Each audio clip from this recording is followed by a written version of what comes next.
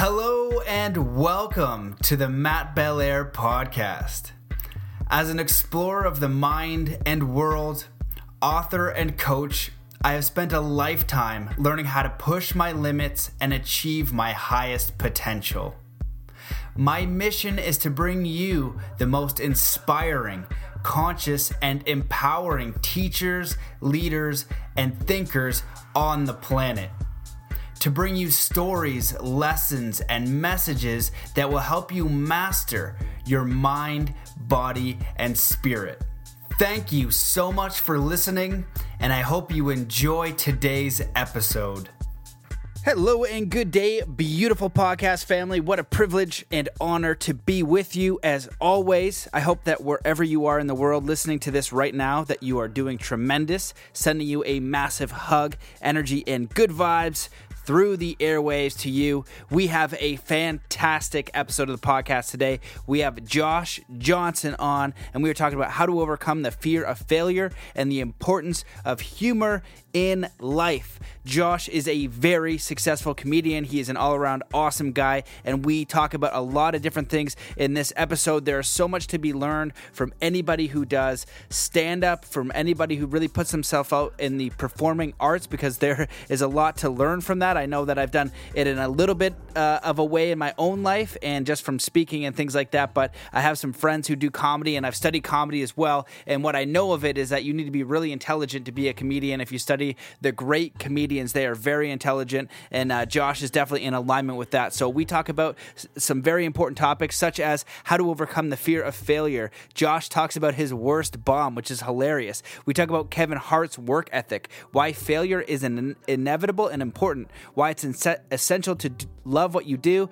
Geez, I'll be able to get through this. How we can infuse humor in our daily lives and why. How it's hard to be successful. How to overcome the fear of failure. Joe Rogan talking about comedy. Why we shouldn't take things so seriously and to seek the joy in life, and so many other things. That's a few. I'm just reading off the show notes from YouTube. So we cover a lot in this episode. I know that you're going to enjoy it. If you want to support the show, you can share this episode. Share on YouTube, share on Facebook, share on their social media. Take a screenshot, tag myself at Matt Belair and comedian Josh Johnson. Let us know where you're listening. Let us know what you think. That helps a lot. You can also leave a review in iTunes. Reviews help so much with algorithms and all that kind of stuff if you want to support the show. And you can also leave a buck in the bucket on Patreon. Not much, just something you won't even think about. Go to patreon.com/Matt Belair. Toss a buck in the bucket. It helps tremendously. Trust me. So thank you to all my patrons, to everybody who supported the show and the work. It really means a lot, and it helps a great deal. But the best thing that you can do, as always, is do one kind act today for another human being. Show that you're getting the message. Just do one kind act in the world wherever you are today. That is the absolute best way that you can support the show. For those of you guys who are interested in coaching and you really want to know how to uncover your life purpose, your soul mission, all of that kind of thing, you want to break through limiting beliefs and program and design your preferred reality mentally, spiritually, emotionally, physically, financially, in every area, and you want to demystify peak performance and learn the real tools, systems, and strategies of the world's elite performers and entrepreneurs, hit me up, matt@zenathlete.com. I am happy and ready and willing to work with you. So excited with some of my clients right now and what they're working on. We have one working on a book and a podcast, one on a course, and one football coach, Jimmy. It's been a while, but he's doing some amazing things for football athletes in his area and what he's doing. Just really tremendous stuff. Some amazing people out there. So if you're interested and you want a hand leveling up, just hit me up or go to mattbelair.com/coaching. And if you run an organization, you're CEO or you have employees and you want to do some training around mindset, flow state, peak performance, communication, leadership,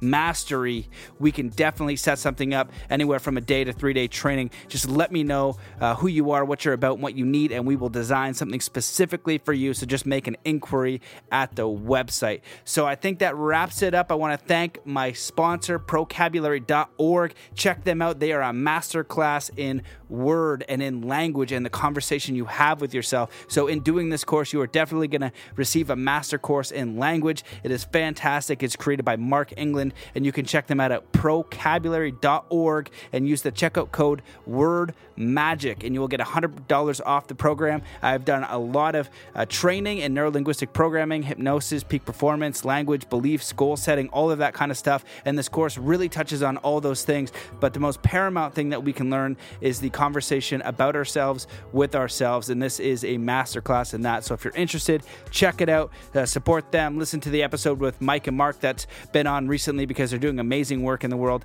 and I think that's it. So check them out, support the show, and let's get into it. So before we do, let's come to a state of peace and coherence. So wherever you are in the world, just stop what you're doing. Take in a deep breath in through your nose. Hold that breath and just let it out slowly, filling every cell and every muscle and every fiber of your being with joy, peace, contentment, inspiration, connection, energy, and enthusiasm, ready to take on this incredible episode with Josh Johnson. Hello and welcome to the Mastermind, Body, and Spirit Show. I'm your host, Matt Belair. Today's guest is a stand-up, writer, and performer. He is currently a writer on The Daily Show with Trevor Noah and has been featured on Kevin Hart's Heart of the City. He was named one of Comedy Central's Comics to Watch in 2015 and one of the Just for Laugh Festival's New Faces in 2016. He is a former writer and performer on The Tonight Show starring Jimmy Fallon, where he also made his late-night stand-up debut in 2017. As a stand-up, he has performed at clubs, colleges, and festivals around the world. On screen, he has appeared on Conan, Midnight with Chris Hardwick, and in 2017, he released his Comedy Central half-hour special album, I Like You. He is creator and star of the web series Genies, which was released on Comedy Central in 2018. His stand-up special as part of the comedy lineup was released on Netflix in 2018. He is currently on the road with Trevor Noah as a part of the Loud and Clear tour. Welcome to the show, Josh Johnson. Hey, how's it going? What's up, man?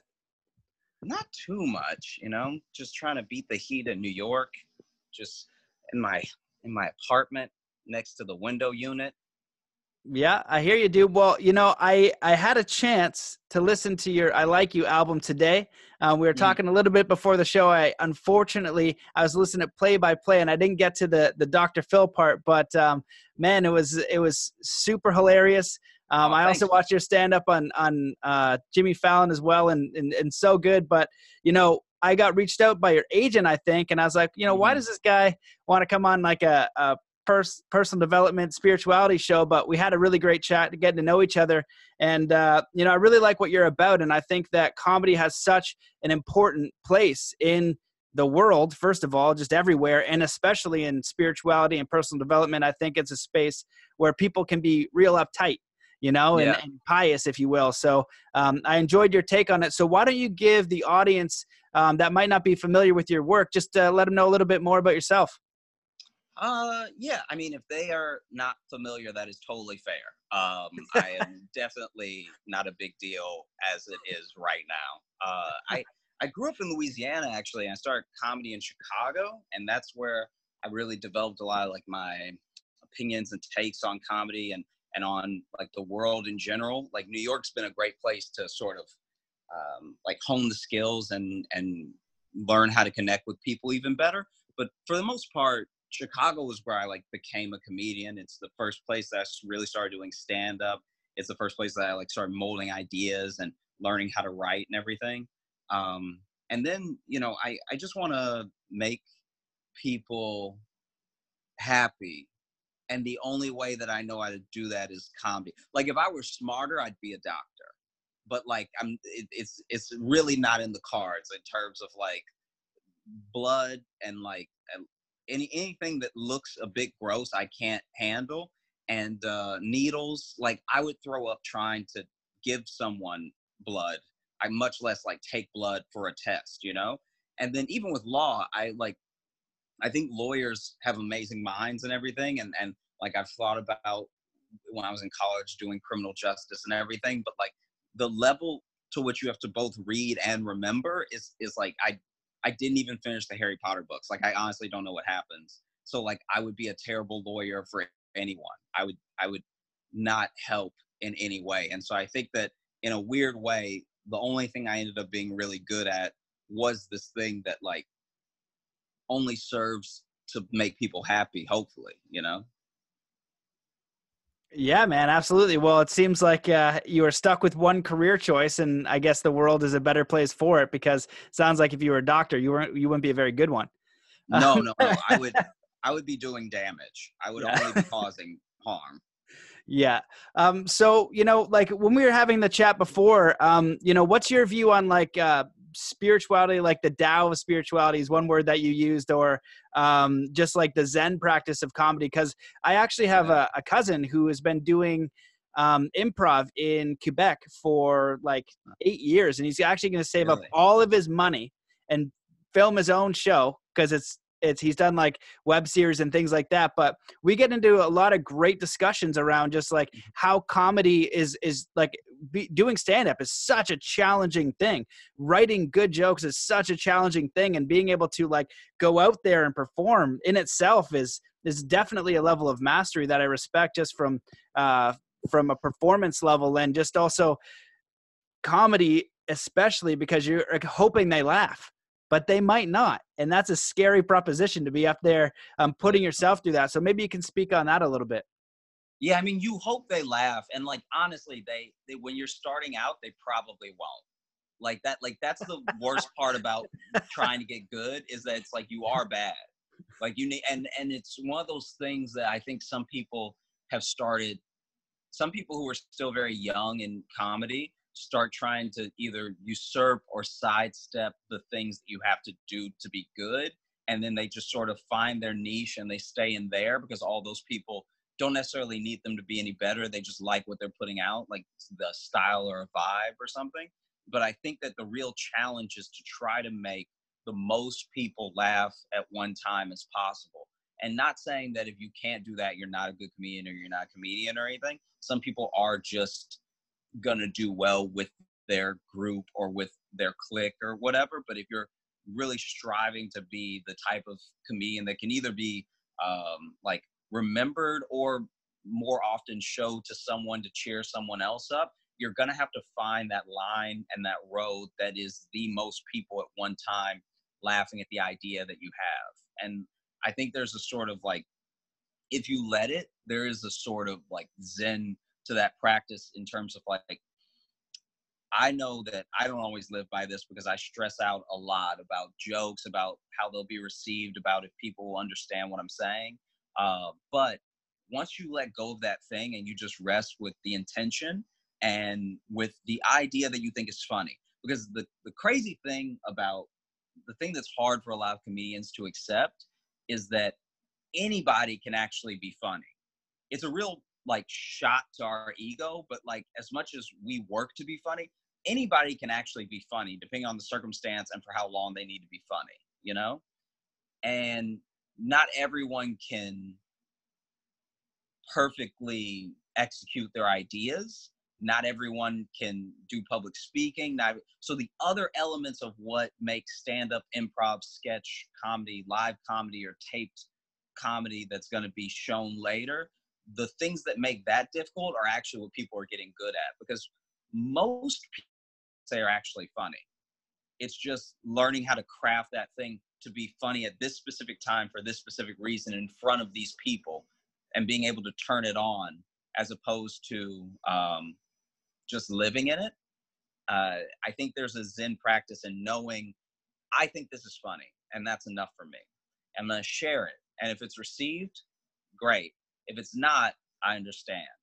And I feel like when you're in that mode, it's actually harder to bomb because people buy a ticket to hang out with you. They're not just like, I don't know, maybe for like super amazing comedians like Chappelle and Rock and, you know, like Carlin when he was alive, maybe they go for this experience of like, I want to hear this insane joke, whatever. But they don't know what you're going to talk about, even when you do buy a ticket for these big name acts. They just want to see that person. They just want to hang out with you.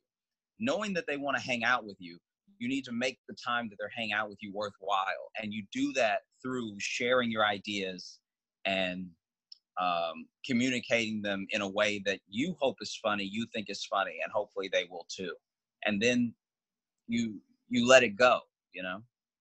Yeah, man. Well, as you're talking, I kind of was getting all these references that I'm curious and I want you to speak about.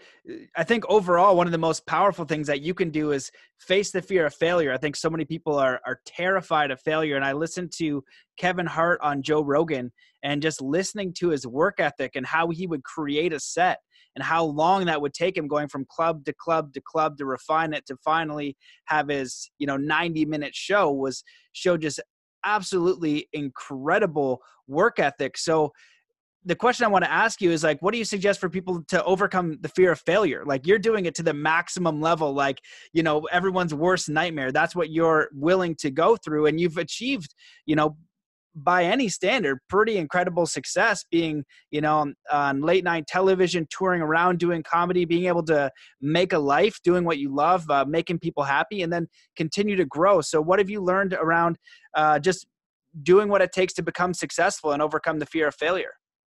I mean, you like, and I don't say this in a negative way. I just say it as an inevitability. You're going to fail no matter what.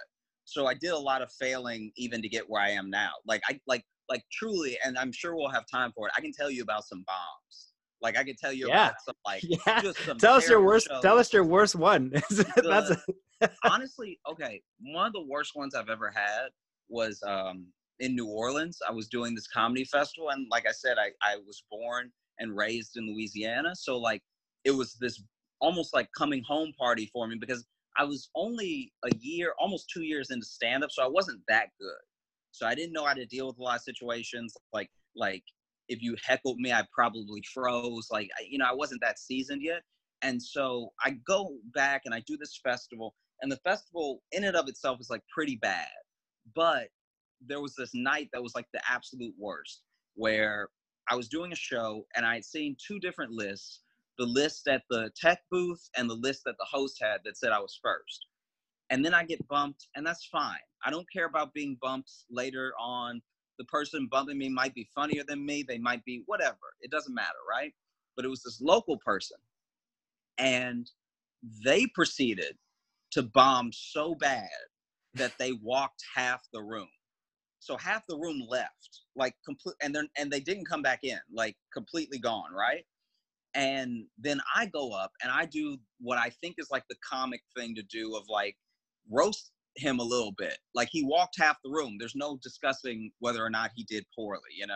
So then I did like, and it wasn't even like super mean, because I'm not really like a mean guy. So like I did like a light roasting. Like, I don't even remember what I said, but basically everyone who stayed in the room were his friends.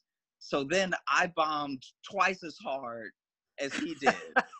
I wish they would have walked out. They all stayed, and it was terrible. But I mean, you're gonna have that, and you're gonna fail no matter what. And honestly, not doing the thing you want to do for fear of failure is a failure. Because if you just do the thing and you try it and you don't like it, or you don't do well with it, or it would take too much hard work to get good at, then like, at least and now you're not left wondering. That wondering has got to be one of the worst feelings. Like, I try to never have that feeling, like I've delved into things deep enough now that I know my level of commitment to the things that I like, and what's going to be a hobby versus what can be a career, or what can expand my career, or the things I enjoy doing. Like, when I was little, I was really into magic, and I was like getting pretty good at it. And at a certain age, the level of mastery that was required with like, with sleight of hand, with planning, with like orchestrating an entire act, I didn't have enough of a love for magic to keep doing that. So I was honest with myself, and I like quit doing it, And I don't think quitting is always a bad thing, but I think that level of honesty that you can have with yourself is paramount to your development, Yeah, man, you brought up a ton of amazing points, and thanks for sharing your biggest failure. That's it's all his buddies just waiting there to heckle and throw tomatoes at you. That'd be awful. It was bad. It was so bad. And the only one that I've done that was worse than that, I did a show for I think it was like the Cattlers, like Cattle Ranchers Association in Iowa. And like, I got the gig from a friend. And so we just co-headlined it. And I get there and I'm not only like the only Black person, I think I might also be like their third Black person. And so everyone was so like confused by why I was there that like, I think I got 3 chuckles the entire time. And everyone else was kind of like, this is weird, right? And like, I didn't know enough about comedy at the time to like fully address how weird it was. Like, I'm sure if I had brought it up, they would have warmed up to me and everything, but I just sort of like did my jokes, stared at them, they stared at me, and then I left. And it's like, oh, Exactly how a show is supposed to go. Just a mutual staring contest. I love Mitch Hedberg, and like one of his jokes is like, "Why is everybody staring at me? It seems like I'm facing the wrong way." And he just had like yeah. this brilliant dry comedy that was so good. But you brought up a lot of really important points there, and like just failure is inevitable. It's something that I learned through sport and skateboarding. It's like a part of the process. But the bigger point that I think you made is that you got to love it enough. You've got to be like, so many people, they'll actually be hard on themselves for failing, but they don't love the thing enough to put in the work to be willing to fail over and over again. And if you can find something that you're willing to fail forever about, that's probably the thing, because you love it that much. And it's going to take that to get to that level of success where you can do, you can make a living and, do it quote unquote successfully, whatever your standards are. So I want to ask you though, do you remember the first point where you knew that you wanted to do comedy for a living? And do you remember your first joke? I think because even when I moved to Chicago, I wasn't sure if I could make it a job. I think it was like when I finally started getting booked on showcases in Chicago, which were like reserved for more seasoned people and people who were like, you knew people would show up if you booked that person, people would come see them, sort of thing. When I saw that, that's when I was like, oh, okay, I need to make this my job because I love doing it and I can make a little bit of money. I wasn't sure how much money I could make, but like I was working at a grocery store anyway. So I was like, money's taken care of. So like, I might as well do this every night. And like, then the money started to come to the point where I could do it full time. But my first joke,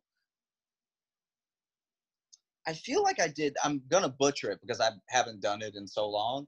But basically, it was about how my family had just installed an alarm system at our house because we lived in a bad neighborhood. And we know that it works because someone broke in and then 2 days later, the police showed up. And like, maybe there was more, but maybe there wasn't. And I remember like, but jokes like that were why I was bombing because I wasn't sure where the joke ended. So then no one else was either, So you're just sitting with like an idea, but not. Yep. Yeah, man, that's awesome. Well, I was thinking there when you're talking about, hold on one second. My internet keeps getting unstable. All right. Got me? Mm-hmm. All right, cool. My Mom with You is interesting because I haven't interviewed any straight up comedians. Like that's your job, which I think is amazing. And that profession in itself, I have a lot of respect for just because of, listening to my cousin and what he goes through doing improv and writing and being on shows and achieving like a level of success without being on stage. But it's a little bit different. It's an absolutely a tremendous amount of work. And so what I'm curious about is like, why do you think it's important, or would you invite people to invite comedy into their lives to like improve their lives? Because I have some buddies that are naturally hilarious and they're way more fun to be around. Like two of them, you can't say 2 sentences in a row before they're going to say something absolutely ridiculous. So I'm just curious, from a comedian standpoint, like why do you think that humor in general is important? Like where should we use it? How can we use it? Just your thoughts on comedy in life in general. Yeah, I think that you can't really have joy without humor. Like there's a certain level of humor where even if you're not going to stand-up shows or you're not a comic and you're not trying to like write jokes every day, there's something about jokes, about finding humor in things, whether they're more taboo things or just like everyday mundane things that really brighten up your experience as a being. So for instance, they did a study and they showed that like babies smile like 7 times more than adults. You know, like just any baby, like either you smile at the baby or the baby smiles or the baby's playing with something. Like, now, don't get me wrong, they have more time in a day to smile because they're not doing anything that will require them not to smile. But even in that, even in like the sort of soul food that is humor, is like absolutely imperative that person have some of that in their life in whatever form that it takes. So for instance, like if you're doing something that you love, you're actually going to have more humor in your life. Not even necessarily saying you have to make it your job, but let's say you love air hockey, right? Like let's say air hockey is like your thing. After work, you love hang out with your friends and playing air hockey.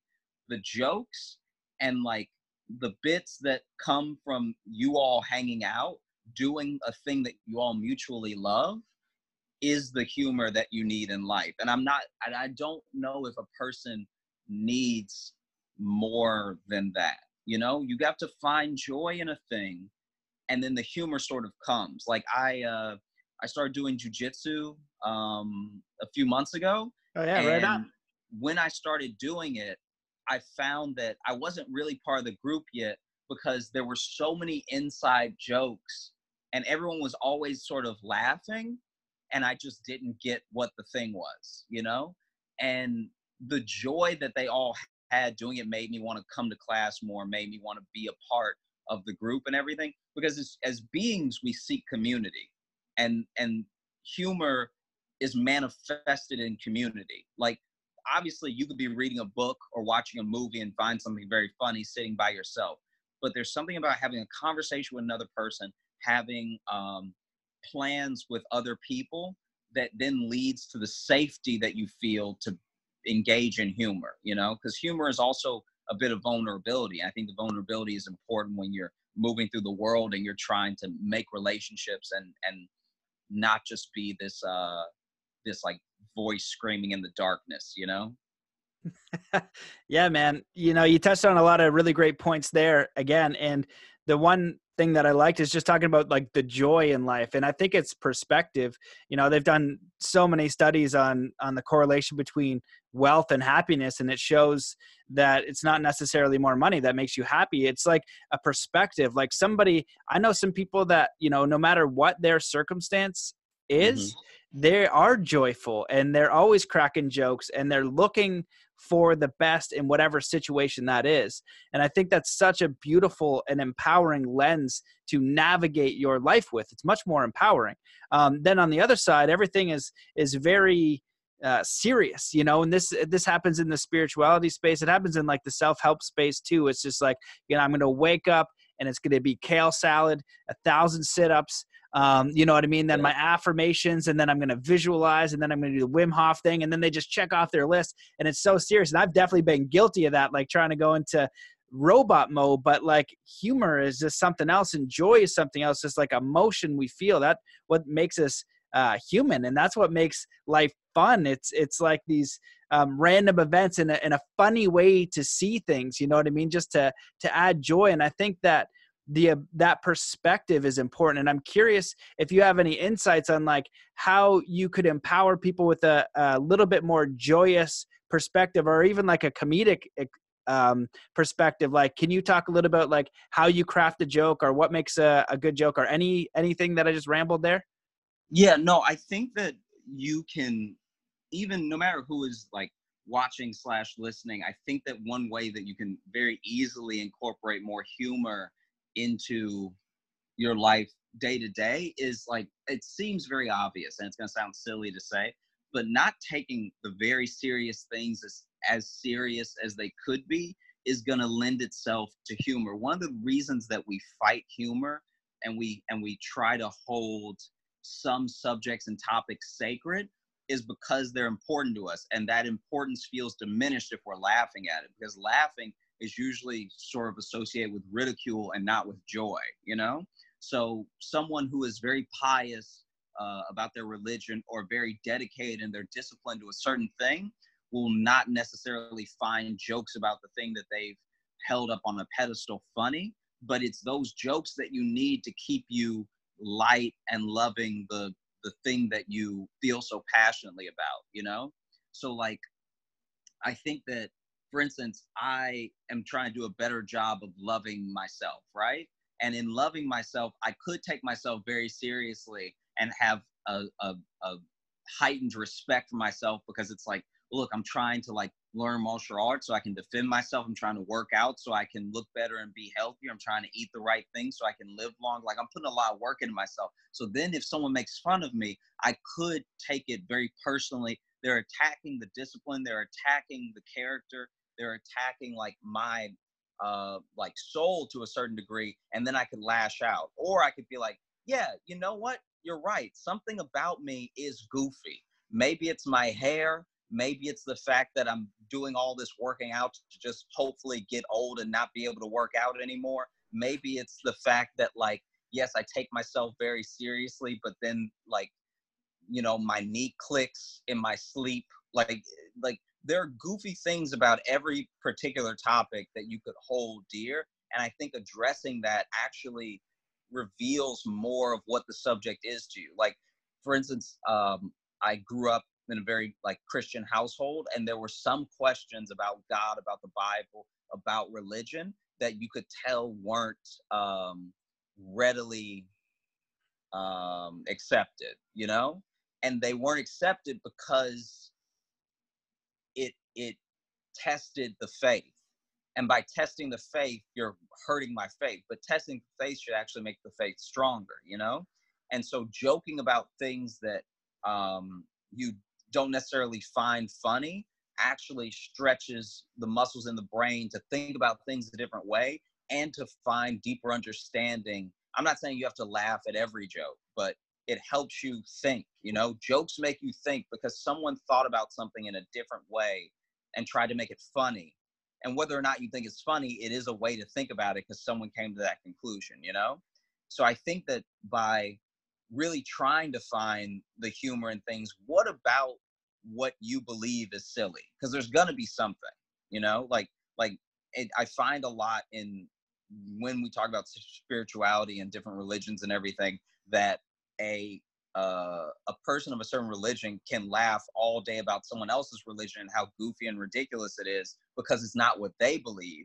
But then when it's their turn, or when it's turned on them, the same lens, they get a bit defensive. But we're all susceptible to the same sort of like mental pitfalls, I guess you could call them, or like philosophical fallacies, you know, like the same things that I hate when people argue because they're bad faith arguments, I have made before. And so the same jokes that I might not find funny, I've definitely laughed at a joke that you could plug in and would have all the same factors before, you know? So I think that through opening yourself up, that maybe some of the things that you hold very, very dear could actually be humorous. I think that because that it's only uphill from there. Because if you laughed at the thing you hold most serious, then of course you can laugh at this thing and this thing and this thing and this thing. And as the levels of severity decrease, now things are becoming funnier and funnier and funnier, or they're lighter. They're not as heavy subjects to talk about, because it's not all about jokes. Sometimes it's just about the approach, you know?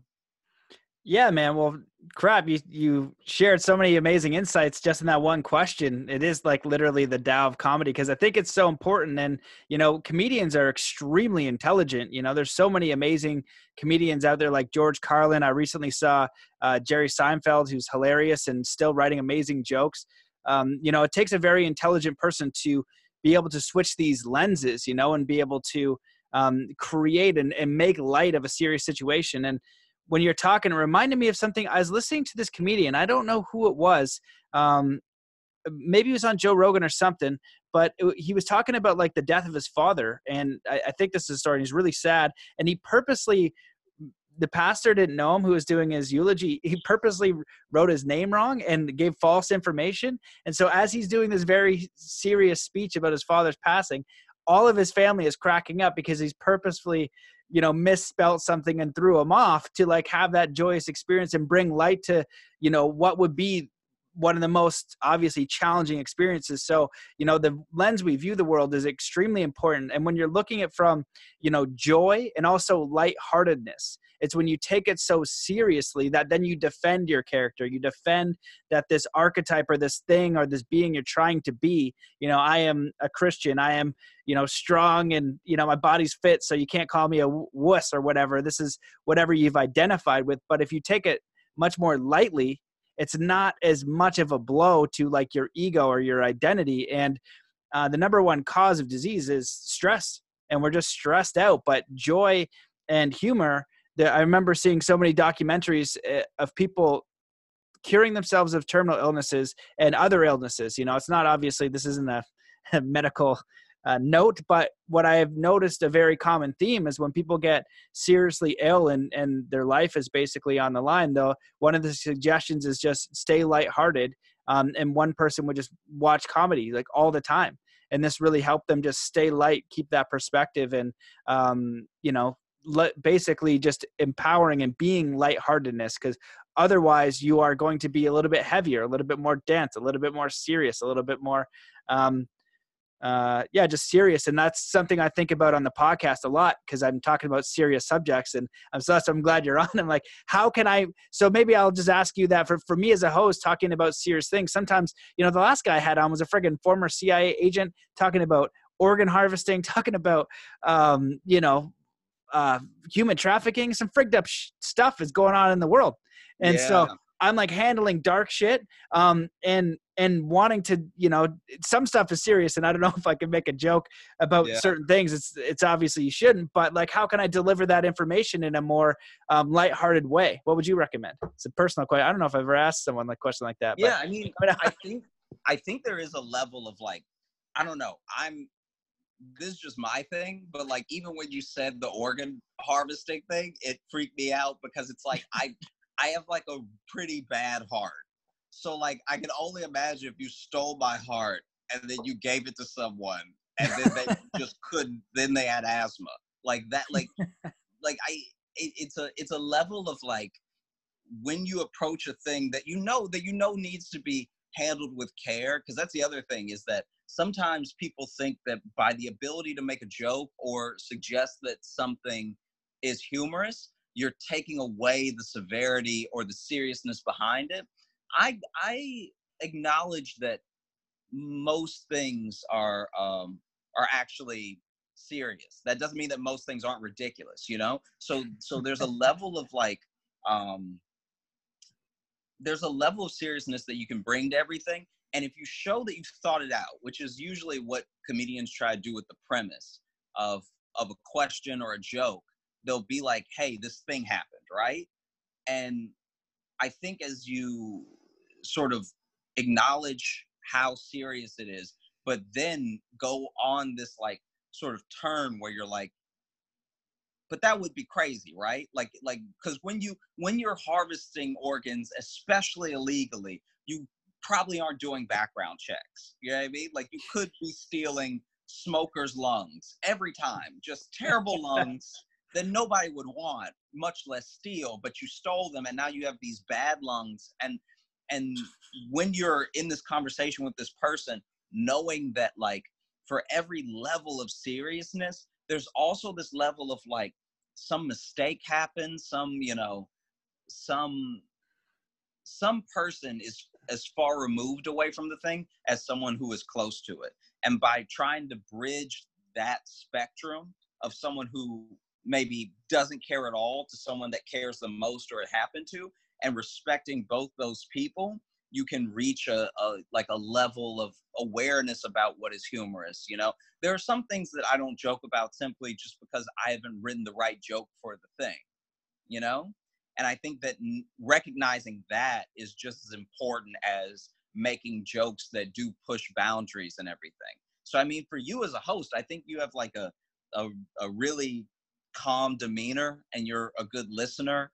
And I think that by listening, and you obviously take mental note of things that are happening as you listen. So then you have the capacity to think about an answer or ask a question that can lead to maybe humor, if that makes sense. That might have just been a ramble, but I do believe that, like, the way that even you've been listening to me and then you ask a question based off something I said, I think that's one of the things in a way that comedians do best, because they see the world as it is, and then they sort of ask the question of, like, okay, but what if this happened, like, it's something that does start to feel natural the more you try to do it, and I appreciate that there are some people that you interview where you're like, yeah, where would I fit any sort of joke or humor or break for the audience from this, like, very gripping topic, but I think it's possible. I think you just have to start um almost thinking about the things in a way that isn't as um, matter of fact, if that makes sense. Yeah, well, it's helpful. And one of the things I was thinking about is even just the questions that I ask. I don't really think about asking them a question that could lead to comedy, which, as you were saying, I wanted to ask you the next question is, what for you have been one of your favorite or most hilarious travel comedy experiences? Because again, listening to other comedians and Joe Rogan's, it sounds like a little bit of the wild, wild west out there. You get a whole different crowd of people, all these crazy Yeah. different audiences and all these different scopes of the world. Like, what's been one of your favorite travel show experiences? So basically, my favorite experience is actually going to be completely juxtaposed to my best story, because my best story was actually a terrible experience. I was doing a show in Detroit, and they were handling the accommodations and everything, but they booked me a room at this, like, Red Roof Inn, which is like, it's fine. I'm not a diva or anything, but this Red Roof Inn was so genuinely terrible. It was like the worst hotel I've ever stayed in. It was basically Detroit inside Detroit. Like, it was the scariest place, because also one of the rooms had been robbed. So there was just nothing in the room. Like, they had left the bed frame, but the TV was gone. The drawers were gone, but they left the actual drawer, if that makes sense. They, like, left the desk, but they stole the drawers out of the desk. Are you And serious? yeah, dude, it was wild. And I only know that because they, like, left the door open and I was passing by and I was like, this has clearly been robbed. And so then I get to my room and I put in the key card, and it flashes green, but it won't open. And then I do it again, it flashed green, but it won't open. And so then I, like, really had to put my shoulder into it, and I basically had to, like, break into my own room, which is already, like, not a great sign. And as I open the door, I flick on the light, and there's nothing but, like, towels everywhere. Just, like, towels on the floor, towels on the bed, towel on the lamp. Like, there's nonstop towels, to the point where I'm like, this is all the towels. There's no way that this hotel has more towels. So then I call downstairs and I'm like, hey, I have probably all your towels. Like, could you please either get me a clean room or, like, get the towels out, right? And they don't have another room, so it takes two people, 2 trips to get all the towels out of my room. And because it was insane. It looked like someone had tried to clean up a murder and then just quit. Yeah, well, I would be wondering what the hell all the towels were doing in there. That can't be Yeah, good. dude, it was like, especially the fact that it was, like, covering the floor. Like, don't get me wrong, it wasn't a big room, but still, like, I couldn't see the floor.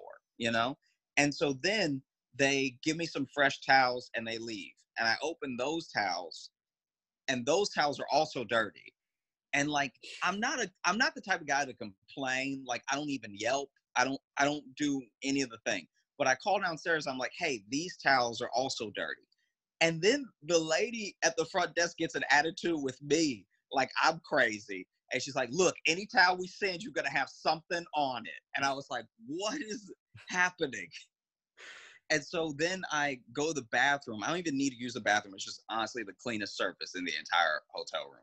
And so I'm sitting on the toilet, like contemplating my life and like my career, because I thought I was successful, but clearly, like, I'm still dealing with dirty towels in like a broken hotel room. And as I'm sitting there, I hear this like, and in my head, I was like, nah, I don't accept this. This isn't happening right now, you know? And then I just sit there and I hear another like, and I turn around and there's a hole in my bathroom wall. There's like a hole to the other room in my bathroom wall. And the guy is like saying, hey, and there's no good way to find out that there's a hole in your hotel. Like, I don't know why he whispered. He might as well have been like, hey, there's a hole. Like, there's no reason for you to whisper that the worst thing that could happen in this bathroom is happening, you know? And so I can't even remember what I said to him, but basically, I like leave the room completely. Like, I don't care where I sleep tonight, but I'm not sleeping there. I do the show. The show is also not good. And then I get on a bus. I get on like a Greyhound bus and head back to New York, which is a very long trip from Detroit. So it was just like one of the most terrible, like, just like road experiences I've had. You know what I mean? Like, it was absolutely insane. That's ridiculous, man. I can't, I know that they exist, but fortunately I've never been in that circumstance, and I hope to never be. So where'd you sleep? I think I ended up sleeping.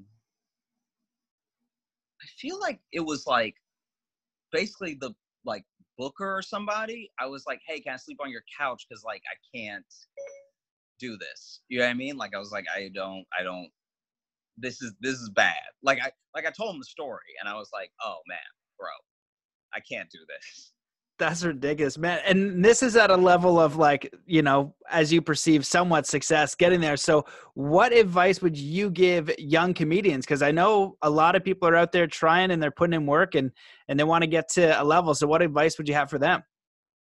I think you just mainly sort of curate what your definition of success is very, very early, right? So you just sort of sit down and you really write out the things that you want, and not the things that you like see other people get, like the things that you specifically want for yourself, because you also have to know your temperament, you have to know your ability, and like you have to set not necessarily a realistic, because I feel like when people are realistic, they sort of undercut themselves, but you do have to set an amount of time and an amount of work that both isn't going to drain you to the point where you're not even having fun anymore, because that actually does happen to a lot of full-time comics. Is once it's your job and there's pressure, all the fun can get sucked out of it. But I think you sit down, you write your goals, and you stick to them, and everything that happens along the way is gravy, you know? And like you have to, there's a certain like narcissism that comes with stand-up specifically, where you even if you don't look that confident on stage, or you don't have the best jokes, just for you to get on stage means that you think people should pay attention to you for at least 5 minutes, you know? And I think that the truth behind that, when you embrace it and you're like, this idea is very funny to me and I'd like to share it with people, and I think it's worth their time.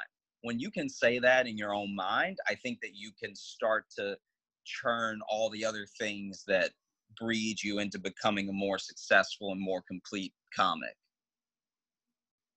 Awesome. Yeah, that's really great advice. And I think just in general too, like just the simplicity of writing out your goals and also defining your level of success and what that is. And, it's practical. How much are you willing to work for it? A lot of people have no idea how much work it is to do something that they're passionate about. Sometimes, a lot of times people will be like, how do you start a podcast? How do you become successful? It's like, what's your meaning of success? Like money, like doing for this for 3 years or whatever, like did it because I love it and I continue to do it because I love it. But people don't understand how much work is behind the scenes, how much time it takes. And you just got to enjoy it. If you want to do it, you want to be a comedian, you want to be a podcast host, you want to be an entrepreneur, whatever it is, you better love it, or else you're going to be, you're going to fail at it at some point, because there's going to be a hurdle that you're not willing to overcome. So it's incredibly practical knowledge. What I want to ask you, man, I've really enjoyed this time and all of your answers. I think that they were really great, and it was a really different experience. And I like your frame of reference and your perspective. What is there anything that you wish that I had asked or that you wanted to share or talk about? I guess just like there's an ease with which like humor can slip out of everything, especially like in the climate that we're sort of like both creating and living in, like we've become fully submerged in politics every day with everyone that we come in contact with, or all of our media and everything. And I think that now people more than ever are getting polarized to the point where you only get so much time to win a person over. And then even when you win them over to sitting down and watching you or talking to you or anything, you start losing them as soon as you start sharing more of yourself. And I think that one of the ways that we can sort of combat that is to look at the sort of like ridiculousness that is everything in life, like I do think that there's a question to how you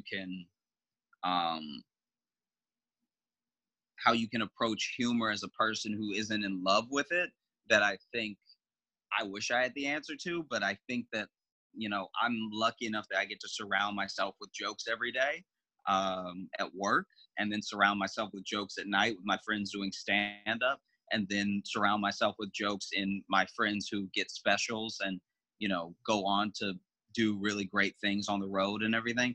And I think that in that way I've been kind of shielded from some of the toxicity that's happening in the different circles of like media and of politics. But I think that even if it's not stand-up, even if it's not live comedy, even if it's not Netflix or something, I think that every person listening or watching should make a conscious effort to include as much humor as possible in their life, because you don't only not know how long you have, you don't know how things are made to be. I think it's very easy to get caught up and sit there and wish another thing had happened. Like some people wish that with their career choices, some people wish it with their partner, some people wish it with the election, but like to sit back and not accept the way the world is and find the humor in that, because the acceptance sometimes feels like giving up, which I wouldn't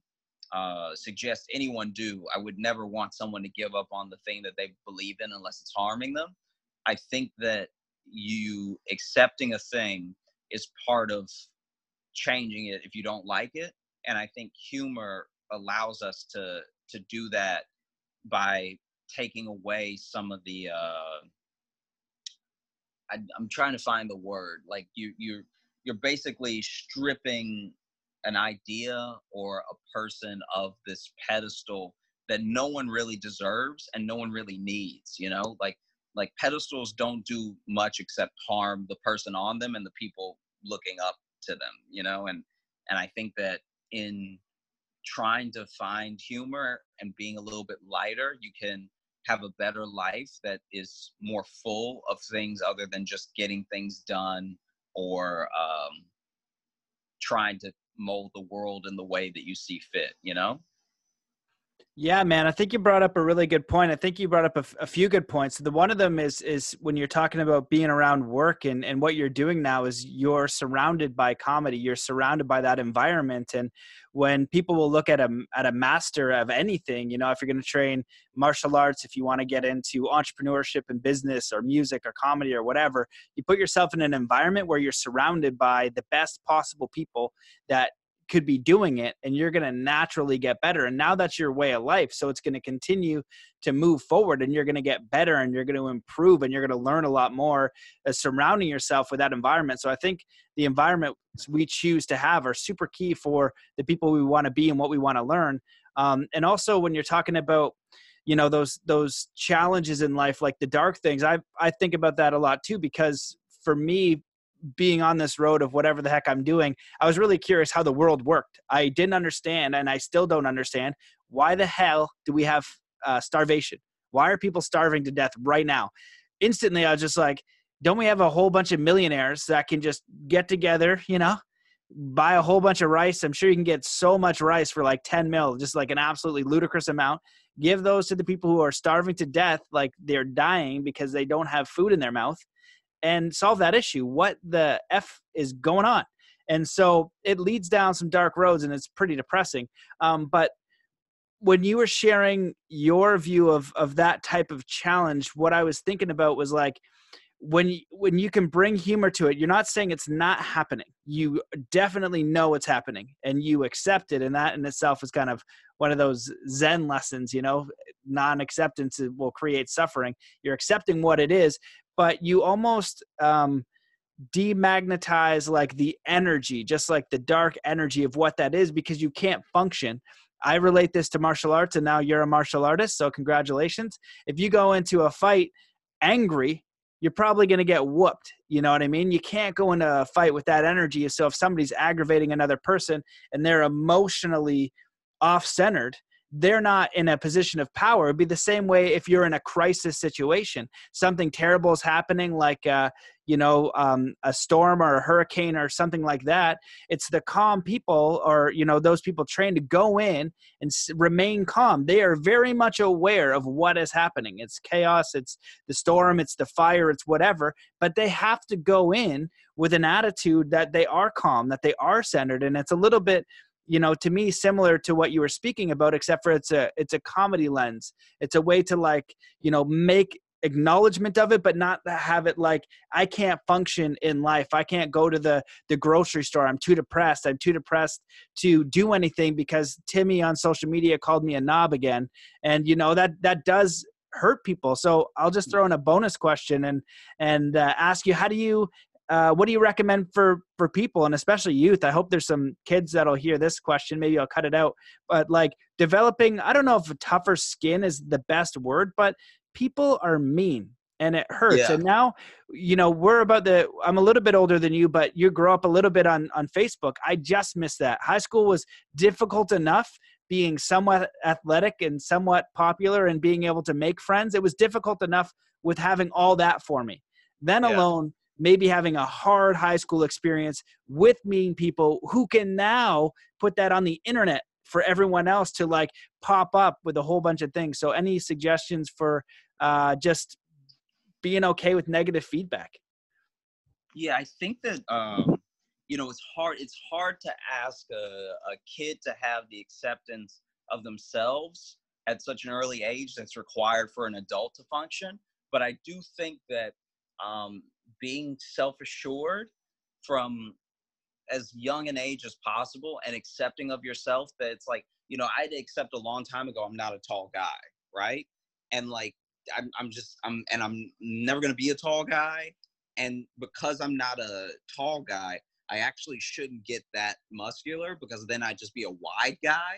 And like that's a bit weird to look at. So then in my head, I was like, the person that I wanted to be was shifting from this idea in my head to like the person in the mirror, if that makes sense. So like, the more I accepted myself, the more that I was like, you know what I like about myself? This thing that I already have, this other thing that I already do, this person that I can easily sort of shift myself into being, that's completely independent of how other people are. So of course, as you're growing up, you whether you know it or not, you take a couple things from people you like and don't like in terms of molding your personality. So some people have their mom's temper and then their dad's love of this thing. Like, you're having influences put on you. So to ask a person to fully just develop a thicker skin without any practice is going to be near impossible. But that practice comes just through life. Like, yes, there are bullies, and yes, there are people who aren't going to find your best interest their priority. But I do think that living is learning, and that you will develop that thing when you, first of all, take responsibility for the people in your life, right? So when we're kids, we think that we're really good at making friends, because when you're a kid, you have a ton of friends. Turns out you weren't actually making friends in a way that are lifelong, and you weren't making friends yourself. You just had math class with lots of kids, and then the kids that you were bombarded with became your friends because of proximity. And then when you're an adult moving in the real world, you learn how good you actually are at making friends, you know? And so that's another reason why it's tough for kids, because a lot of your access is just who's around you. And if the people around you aren't accepting you, then you are going to have a rougher time than the people being accepted, which is why people move to be a person that's acceptable versus the person who they are. I think that that thicker skin comes from experience, and it comes from taking responsibility for the things you can control. Like, it's very easy for a person who didn't grow up with the things that we grew up with, like Facebook and stuff, to say, just turn it off. I understand that it's a facet of your personality and it's a part of your social fabric, but there is a level to which you turn things off. Because even as someone who is, you know, I'm not famous by any means, but like I control how many Facebook messages I sit back and read during a day, or how many Instagram DMs I read through during a day. And if I really live on there and let it become a part of my sort of like fabric as a like individual, I can easily be susceptible to taking it too seriously and taking the words of the person too seriously. Whereas if it's a thing that I get on for the necessity of sharing with people who want to hear from me, then yeah, someone can DM me something horrible, and then they did that and it happened and it's over, you know? When you're younger, you see the world, you're likely to not have seen as much of the world. So your world is actually very small, but to you it's very big, right? So let's say you grow up in a small town, that town is the entire earth to you. So then someone saying something to you or sending you something, uh, it is a bigger deal for a kid than it is for an adult. And I wouldn't know how to handle it if I were growing up right now, if I'm 13 or something. But I do know that what I've learned is that you also accepting responsibility for how much you let the toxicity into your life will sort of breed a different result than if you're like, this thing keeps happening to me. Because it is happening to you, but what are you going to do about it, you know? Yeah, man, absolutely. Well, you shared a lot of really important points there. And one of the things that you kind of made me think about is, you know, it's more important how you think about yourself, and teaching people, even adults, like the scars from childhood and high school, they go into adulthood. Some of the people that I coach or work with, you know, successful entrepreneurs or athletes or whatever, they might be sabotaging and coming in second place from something that happened in high school or childhood. And it really, you know, as we're moving along, this world is so external. The importance becomes on that relationship with yourself, that internal dialogue, that understanding of who you are has got to trump all of the stuff happening out there. It's just the younger generation has a lot more external influence than we did. And then you as a comedian and, you know, getting to the point of known and celebrity or whatever you want to call it. Same with, you know, me, like I would be way less down the line, but getting all like the YouTube comments, most are good, but some of them are not good. And, you know, and I'm like, man, sometimes it's just upsetting. And I was like, you would never say that to my face. And if you did, when I read it, I'm like, if you said that to my face, I would probably want to deck you. But I know it doesn't happen to my face. It's, you know, that hasn't happened in forever. And if it did, I would probably just be nice to them, be like, what's wrong with you?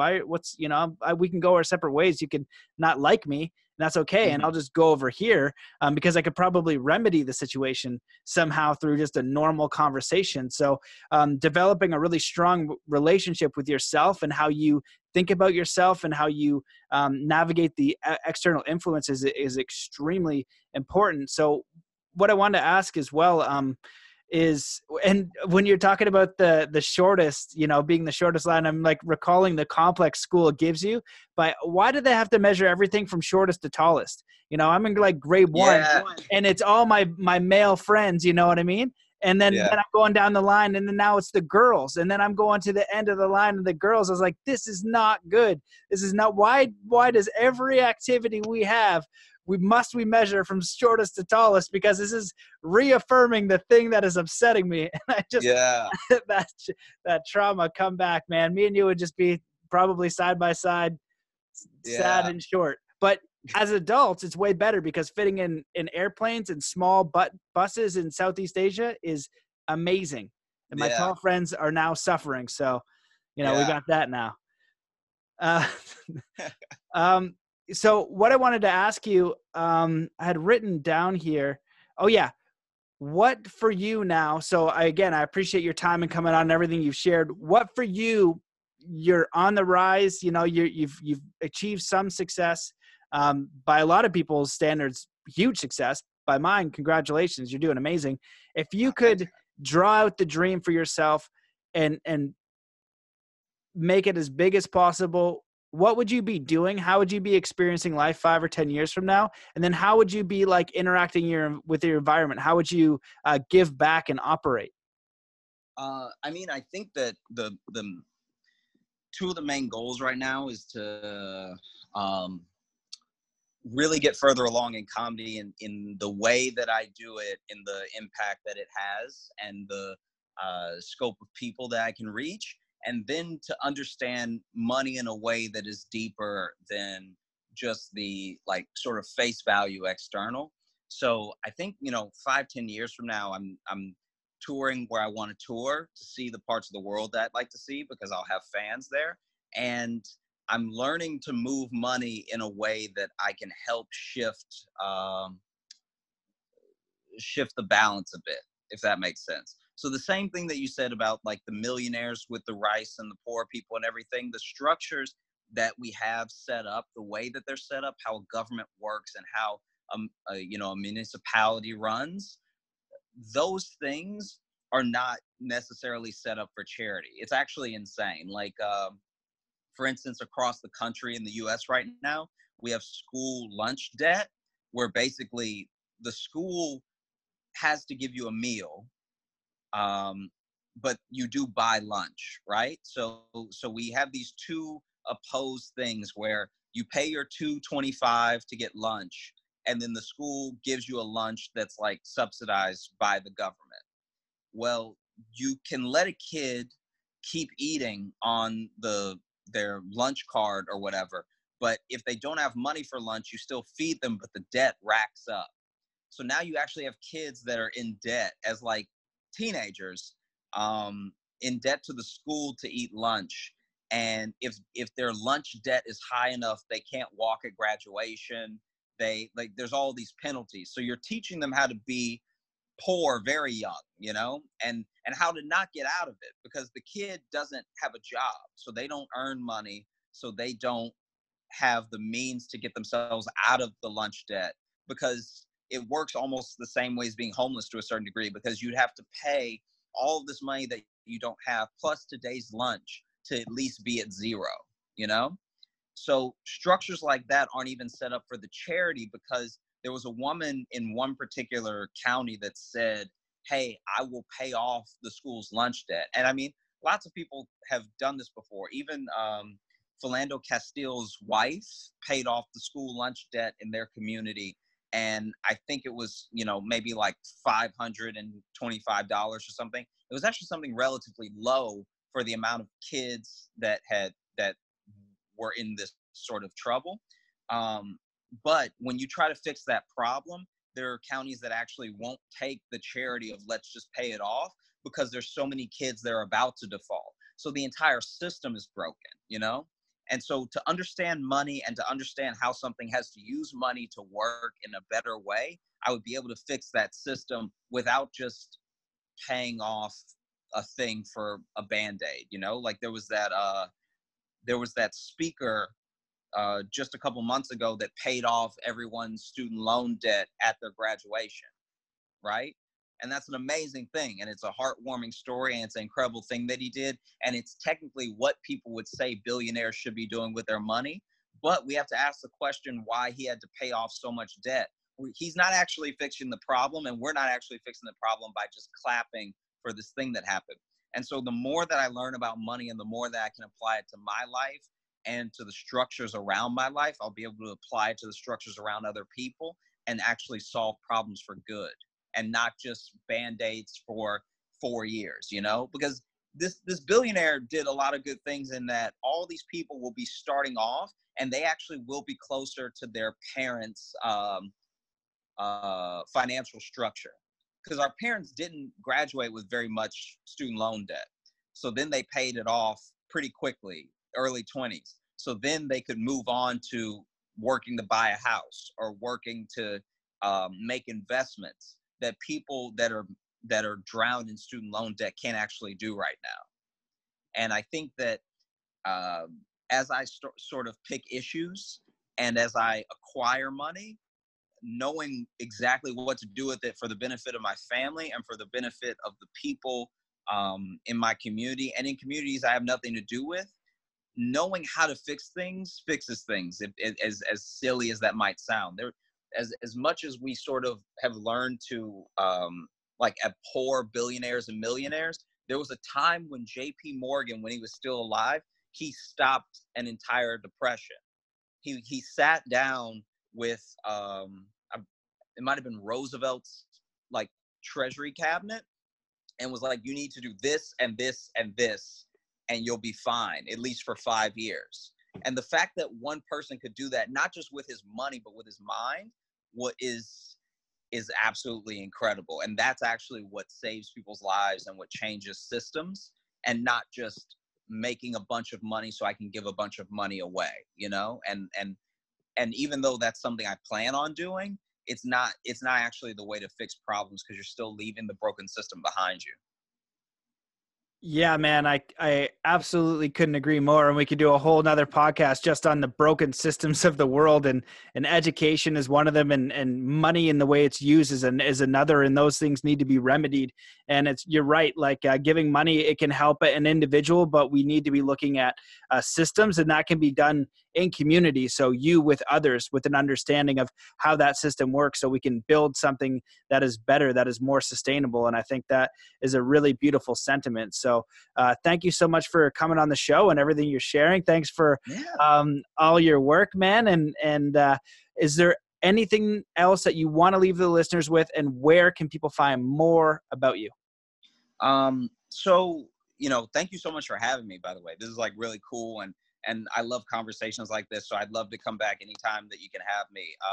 If you're trying to check out my stuff on Instagram, I'm Josh Johnson Comedy. On Facebook, I'm Josh J Comedy. On Twitter, I'm just Josh Johnson. We finally did it. We finally got one, but I'm going to be touring with Trevor Noah for the rest of the year. I'm going to be posting my dates to my shows on my Instagram and my Facebook. And then if you just type in Josh Johnson Comedy to YouTube, you're going to find clips on Comedy Central stand-up. You're going to find clips from Jimmy Fallon, Conan, and lots of other little shows. I've done some Canadian shows and everything like that. So definitely just hit me up. I'm always down to talk to people. If anyone wants to reach out, just DM. I promise I'll get to it eventually. And I just love talking to people, and I love that you had me on and let me share my thoughts. I appreciate you, man. Awesome, dude. Well, yeah, man, I really appreciate your view. And again, that last answer was just absolutely wonderful, man. We need a generation of people thinking like that, for other people, and what we can do to improve not only our own lives, our families' lives, and communities' lives. So I invite everybody to check out your Spotify. Was it a CD? Put CDs on Spotify? Yeah. So basically, the it's album awesome. is called I Like You, and it's wherever you listen to things. It's on Tidal, iTunes, Spotify, Pandora. Just type in Josh Johnson I Like You, and the album will come up. Yeah, man, it's definitely worth the listen. And it's such a, people are always on the podcast, and even in, if I'm doing a talk or training, they'll say like, how do you shift your vibe, quote unquote? You know what I mean? You're in a funky mood.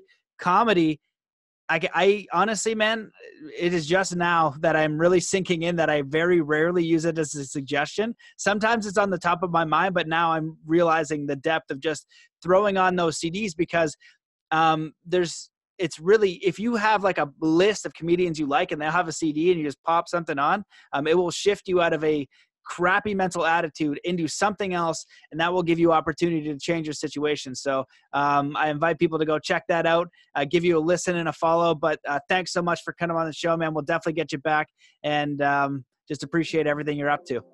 Thank you so much, man. I appreciate it. Yeah, my pleasure, man. Thanks everybody for watching. See you in the next one.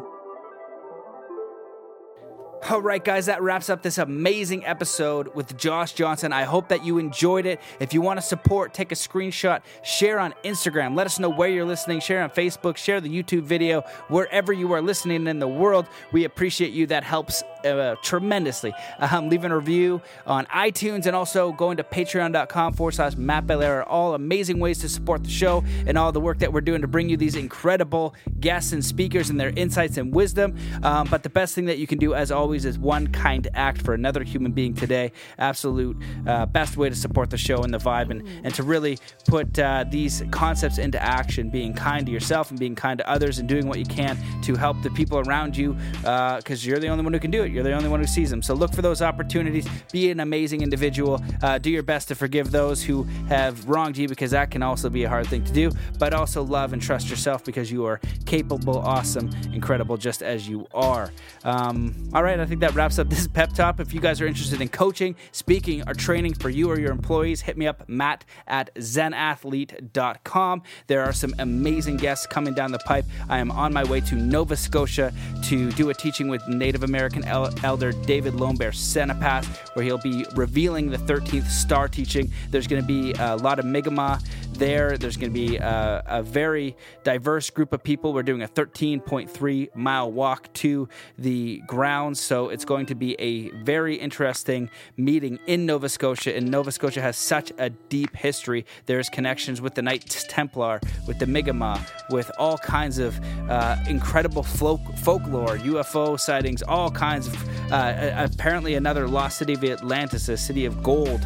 I just found out about that one recently. So I'm very intrigued and excited to go to this thing, and it is your support that helps. So thank you for everyone who has supported the show, who's shared, who's listened, who's tossed a buck in the bucket, who's left a review. It helps tremendously. So that wraps it up. Thank you for listening. All of my love and support. So let's come to a state of peace and coherence before we close this out. Wherever you are, just stop what you're doing for a moment. Take in a deep breath in through your nose. Hold your breath.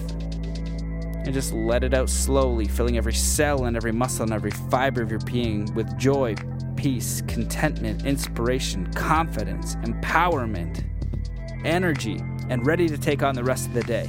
So thank you so much for listening, and we'll see you in the next episode.